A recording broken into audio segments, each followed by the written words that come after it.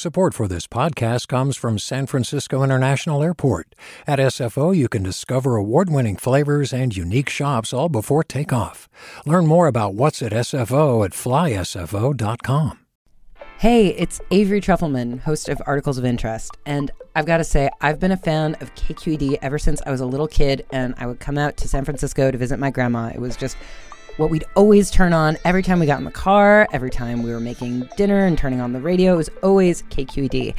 And then over the years, I've become a massive fan of KQED podcasts because this is local reporting at its best. These are answers to questions you've always wanted to know, interviews with exciting, unusual voices, necessary journalism, all told with love and care and artistry. And did you know that a majority of KQED's funding actually comes from members? It's just people like you and me supporting the programs they love, while also getting access to cool events, behind-the-scenes footage, and so much more. If you want to sign up and be a part of this amazing community, visit donate.kqed.org/podcasts to become a member today. That's podcasts with an S. Thank you for listening, and thank you for your support. From KQED. So we just pulled up to an apartment building here in East Oakland, and Thomas Peele, what are we looking at right here? You know, we're looking at a two-story apartment building with one way out. First time we came out here, all of this was really heavily littered with garbage and piles of wood and paint cans directly under the stairs that are the only way that people could get it out in a fire. Oakland's doing a bad job of inspecting apartment buildings and schools for fire hazards. Thomas Peele is an investigative reporter with the Bay Area News Group, and he spent more than a year investigating fire inspection data across the Bay Area. And what he found out is that many of us are living and working in buildings that haven't been inspected for years. I'm Devin Katayama. Welcome to the Bay.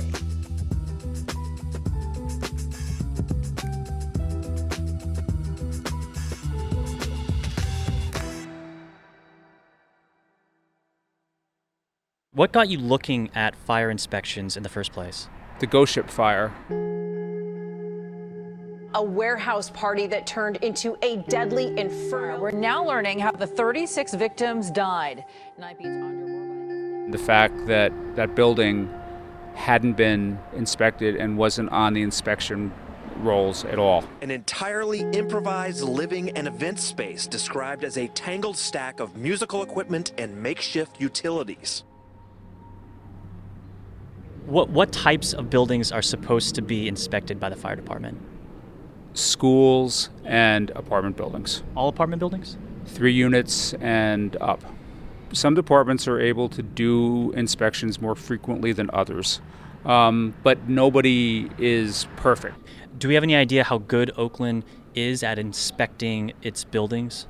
Well, we're looking at 8 years of data, and it's bad throughout. They're getting the buildings maybe every 3 or 4 years if they get to them at all. There's a question of whether all the apartment buildings in Oakland are even in the data. The record keeping within the 11 fire departments Thomas and his team analyzed is so bad that they couldn't even tell whether some buildings had been inspected or not. So Thomas says the problem could actually be worse than what they found. The analysis of inspection records from the fire agencies did show that almost 1/4 of thousands of apartment buildings were not inspected last year, and hundreds of schools. Oakland has got a really serious lag in getting these inspections done. They're in violation of state law that requires a safety check of these buildings once every 365 days. And it's not just Oakland. It's Berkeley, Redwood City, Hayward, San Jose. We're finding it, all over the region that there are lapses in these kinds of inspections. How did California come up with this state mandate in the first place? It's national. There's most states require these in some way. California, being a heavily regulated state, requires them annually. In the late 50s, there was a massive school fire in Chicago where about 100 children and several nuns died. Many of the children were trapped on the second floor and panicked at the roaring flames and gushing black smoke. Dozens leaped from the windows in blind terror. Many more were brought out by heroic nuns and firemen, horribly seared by the lunging flames.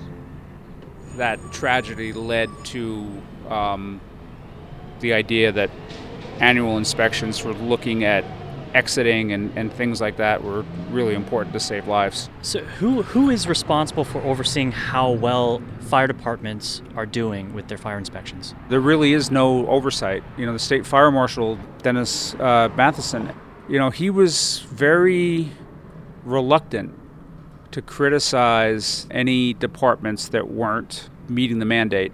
It's not my place to say that it's okay or not okay. It is my place to say what the law requires.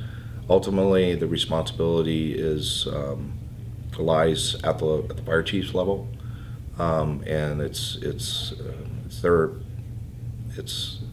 responsibility to make those decisions. Why is that? How could that be?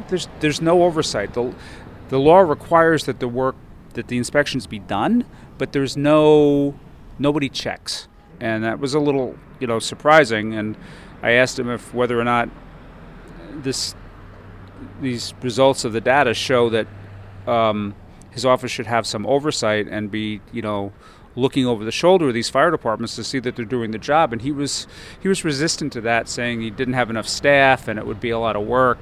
To my knowledge, there's no ability in state law to do that. So the law is what it is. Again, it's at the local level, decisions have to be made what they can and might not be able to do. Maybe not as often as the law says, but again, that's at the local level. Those are decisions they have to make. What's the state mandate? What does that even mean then? Right. Well, the state law says they've got to do it. Nothing in the state law says that anybody has to check whether they do it. So who's accountable for all this? Is that the state, or is that it's all dumped on the local level. It's the fire chief and the fire marshal, and there appears to be little interest from their bosses in municipal government to checking how this stuff works and whether or not the mandate is being met. I guess I'm just surprised to hear counties like Contra Costa County, cities like Oakland, have such bad record keeping on their fire inspection process. They must know how bad it is, or do they know it? Hayward. When I interviewed the Hayward fire chief about some problems there, I was very surprised when I mentioned the state mandate, and he came back and said, "What mandate?" And he got, let's just say he got a little testy with me on the phone, and he asked me to send him the citations in the code because he said it was unfair to expect him to fully understand the 30,000 pages of California code that applies to fire departments. And they have since come out and said that they're having a review of their process.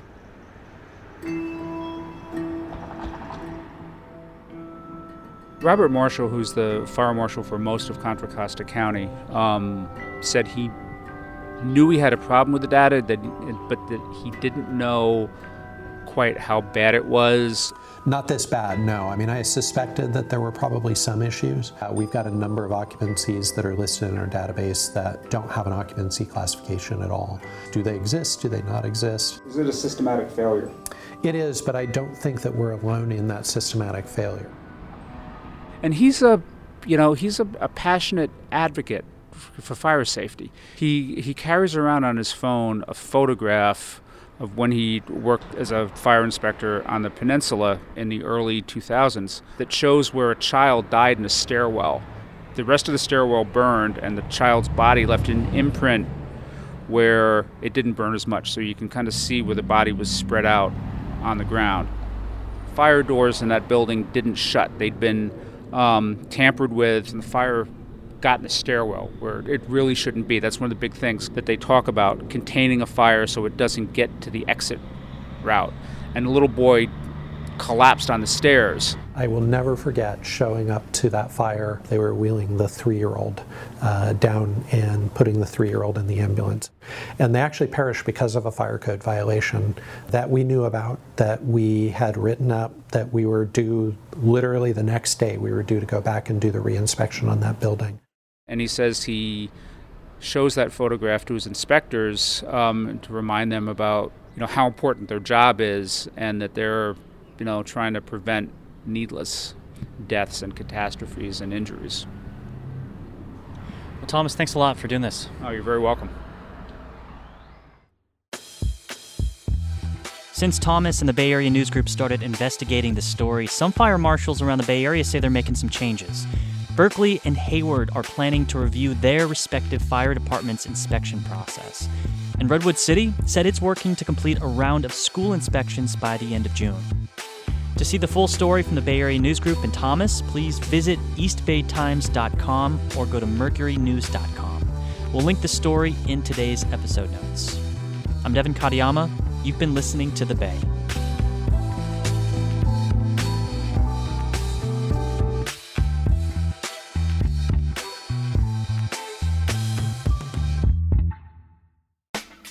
All right, the June 5th election is coming up next week. That is June 5th, Tuesday. So I'm just throwing this idea out there. Subscribe to KQED's podcast, Political Breakdown, and go back and check out all the episodes that have to do with your ballot. Subscribe to Political Breakdown wherever you get your podcasts. Hi, I'm Sasha Koka, host of the California Report magazine.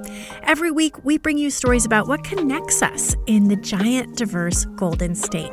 Because what happens in California changes the world. I love this place. We were once seen as like the place to be, California. The land of milk and honey. That's where you go to Sunshine State, but we just have challenges right now. KQED's California Report magazine. New episodes drop every Friday, wherever you get your podcasts. Hi there, I'm Randa Abdel Fattah from Throughline. If you're listening to this podcast, you know that KQED produces exceptional storytelling that keeps you informed, inspired, and entertained. Their podcasts cover issues from your neighborhood to the entire country and everything in between. Support this work today. You can help us continue to bring quality podcasts to your ears. Just head to donate.kqed.org/podcast. That's donate.kqed.org/podcast.